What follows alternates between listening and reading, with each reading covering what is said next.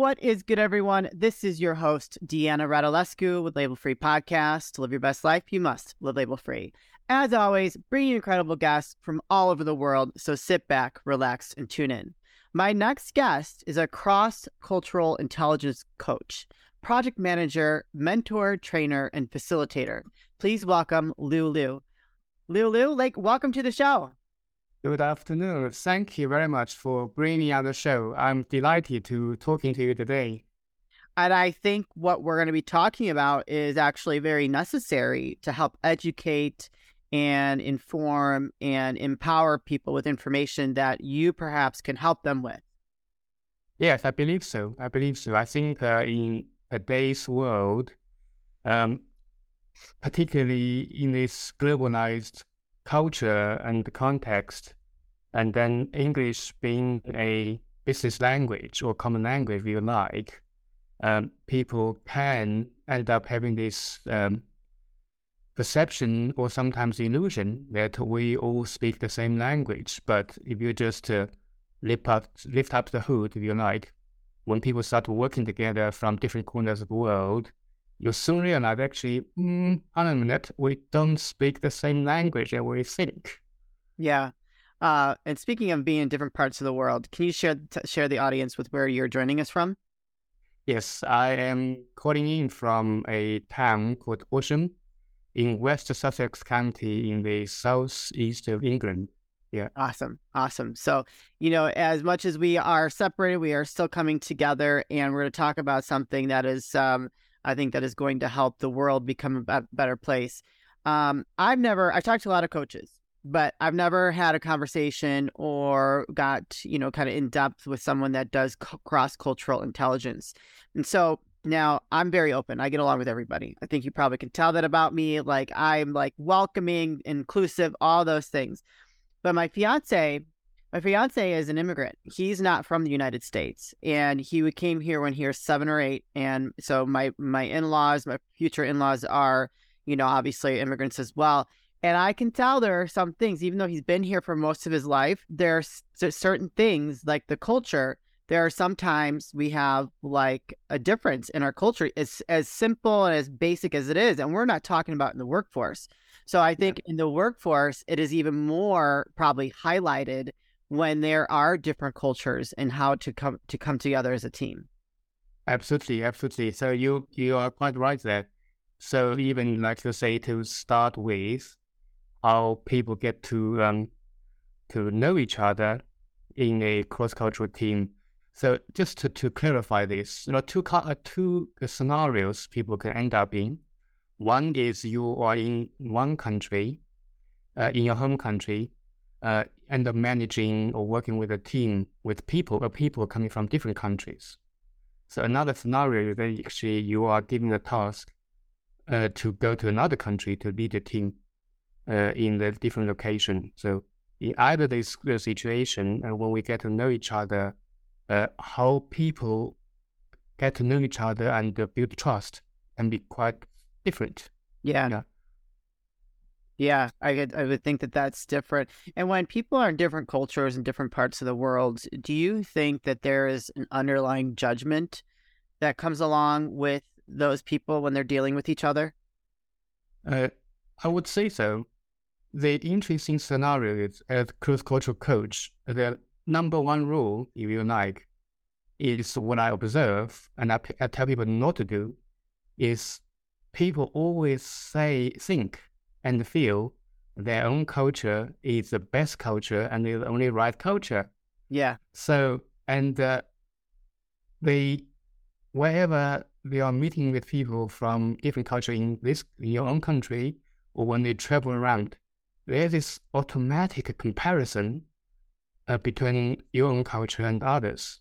Yeah. I said to people, it's fine to compare, but don't go along the line of trying to get out of a champion that which one is better.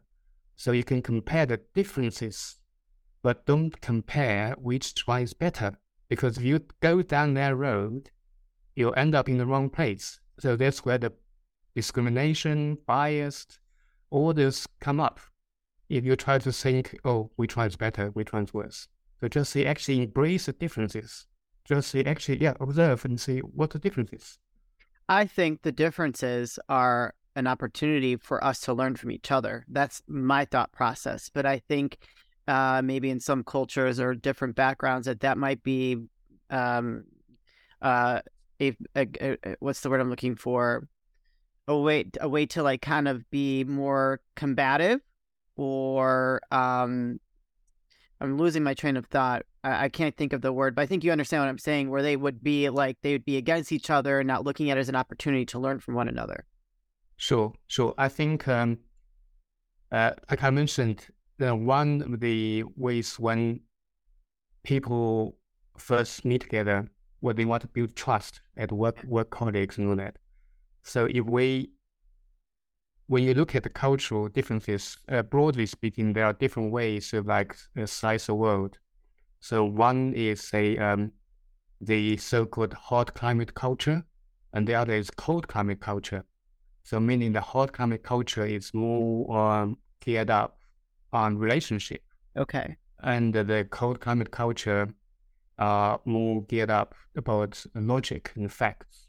Mm-hmm. So the your typical Anglo-Saxon culture and Northern European culture are a cold climate culture. They like to have their thinking and everything else based more on logic.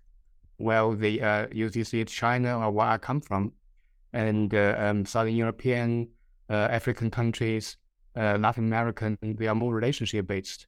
Yeah. So when you get to know each other, first thing is, I remember when I was dispatched in my early years to go to Cambodia, I was given the job to managing all the programs there. When I went there, there are two groups of people. One is the expats-led organizations, so there are American and some Dutch, and the other group are local organization in Cambodia and that organization. So I have to take two different approach to build trust with them. So with the expat European people, so we start in office. So they basically gave me a mini interview. So I was also in my youth. So then they basically give me a mini interview. So for them, they need to know logically what qualifies me to do the job. Yeah. They have to be satisfied logically. While with the Cambodians, I invited them into the hotel, staying, just have a drink, have a meal with them, just talk about family and your journey in life and how you get to where you are in the organization, and not launch into the work itself immediately. Then when you, with those group of people, when you build a relationship, personal relationship, when they feel they can trust you, Yeah. and they can talk about work. Sure. Well, the other way around. So with Anglo-Saxon culture, so you can launch straight into the work, and as long as they making logical sense, it's just fine. Yeah. Were you always interested in becoming this kind of coach, or did something happen that led you down this path? So it is an interesting concept, because when I talking about label free, so I was thinking about the other day when I got this title, I thought, what is label free? I thought, for me, I understand that live a label free life is actually twofold for me. One is not to be defined by the labels other people put on you. So that's first fold. The other fold is actually how you can keep reinventing yourself and give yourself new labels. So that's kind of what I'm going for. So as I was reflecting on this title of the show, so for me, how it leaded me to this work, Yeah, is it's my journey really. When I graduated from high school, you will never believe that my first label is I'm the kid who never passed the English exam in the school. Oh, wow. So ever. Then my dad made a bold decision, almost counterintuitive, after I finished my high school, sent me to a translator school. And somehow something clicked. the way they taught the translators is different from the way they teach English in your ordinary school. Yeah. So I just went from there. So I watched loads of movies, American movies, and I went from there. And then I finished the top of class. So one of my teachers, who's also a professor in the university, introduced me to a job in the university of my city, Yunnan University. And so they have a language center where they teach Chinese to all the foreign students Okay. from about 100 countries. So that's my first introduction to cross-cultural. Well, So I thought, what an eye-opening experience. I worked there for 3 years. From the receptionist become the foreign affairs secretary, and that's also where I met my wife. oh, So she came from England I love to it. study and work there. So that's how I got one step further or deeper into this cross-cultural issue. So now I'm living it. So every day, married different, person from different country. And then we moved to Thailand, lived for a year. So it's another country experience, worked there, and then came to the UK. So again, end up working in the organization. It's International Relief and Development Organization. Mm-hmm. So working in 50 countries. Oh, wow.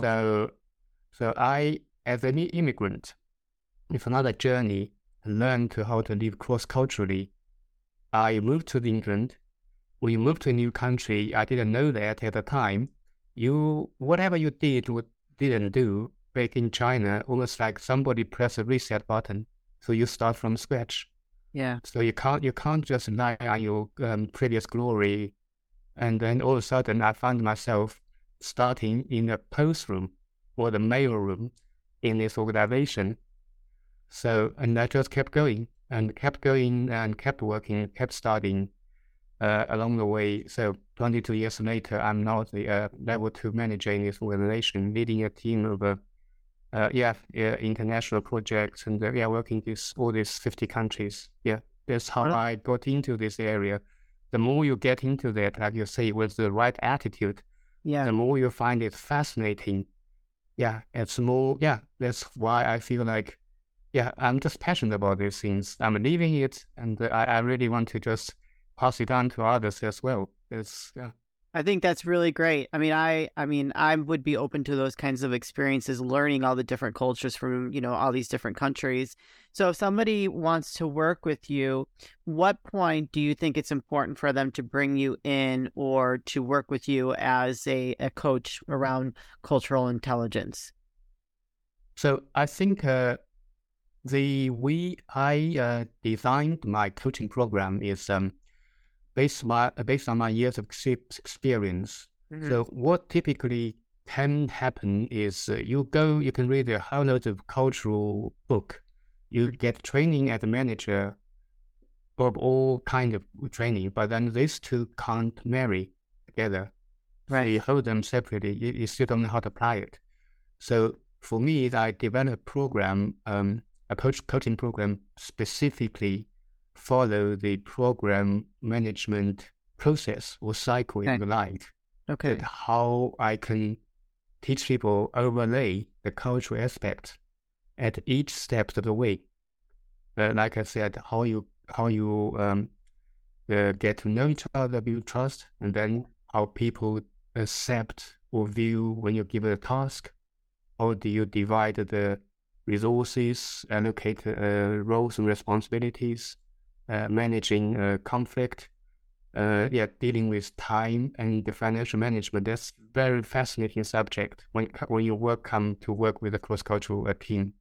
So I think to answer your question, it's about actually if you are a manager, senior to high-level manager, or middle to senior manager, or your manager to be, I think that's where you really can learn this cross-cultural intelligence. Sure. The challenge is that people don't know what they don't know. Right. So they walk into a job and they are fully qualified, experienced manager, and all of a sudden they found that they are struggling, but then they don't know what they're struggling with. So that can actually severely damage their own confidence if they're not careful. Yeah, I can imagine. So your ideal client would be someone who's in management that is working amongst different cross-cultural teams.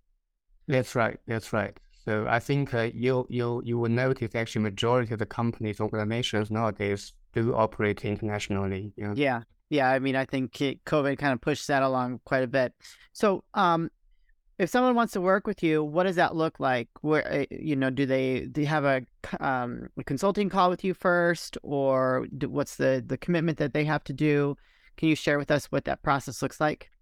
Sure. A typical program, what I designed, it's a 10-week process. Okay. So meaning there's a knowledge part. So they can arrange a call with me. First of all, we need to know actually, can we work together? Is this something I can help you with? And then should that be the case, then so it's a 10-week program. Then each week I'll give them a short video clip I recorded. So that gives you the knowledge side. Okay. And then to prompt you to think, actually, this piece of knowledge, this aspect, how does that apply to your work? So how does that affect your current work? So basically, it's a light bulb moment to help you to trigger some reflection and thinking. And then you come to me, we have a 1-hour coaching session, and then to really bespoke to resolve the issues you have relating to that specific area. There might be time management, financial management, or conflict, or giving feedback, or gender and age. There are 10 modules designed for that. Then in between the module, if you you can have access to me. If you need to have a quick meeting, important meeting you don't know about, just contact me, then we can have a quick chat. So then, let's see how we work together. Yeah. Where can people find you, connect with you, and learn more? Yes, I have a website. It's liuliucoaching.com. And then you can find me on LinkedIn as well. Excellent. You guys, I'm going to put those links in the show notes. So if you've connected with what Lulu has shared today, Lulu, did I say that correctly? Yes, that's right. I felt like I didn't say it right. But if you connected with what he shared today and you are a manager working with a cross-cultural team or know someone that is and possibly might need a little help managing his team a little bit better, don't hesitate to go click that link below, connect with him, with Lulu on LinkedIn, and, it doesn't hurt to set up a consultation call. Lulu, this is the part of the show where I like to ask for last words of wisdom or advice. What would you like to leave with us today? Right. I think what I would like to leave with people today is obviously about cross-cultural, is I think we need to, first of all, need to really embrace our individuality, embrace our uniqueness. And secondly is, I would say, actually avoid stereotype anybody or any culture. Yeah.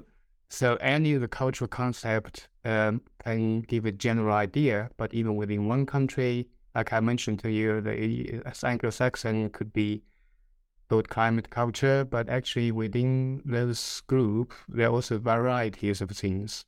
Yeah. And be open-minded and don't judge others. Like I mentioned at the beginning, compare the differences, embrace the differences, but don't compare to see which one's better. Right. Yeah. I like that. Very good. Well, thank you so much for what you do. I think it's very important in today's age. And thank you for sharing your story and being a guest on Label Free Podcast. Thank you for having me. I'm looking forward to get some feedback from you and from the listeners. I'm ready. Excellent. All right. Well, thank you. You guys, this is your host, Deanna Radulescu with Label Free Podcast. To live your best life, you must live label free. As always, don't forget to subscribe, follow, rate, review, comment, share, all those good things. And I'll be back soon with more dynamic guests.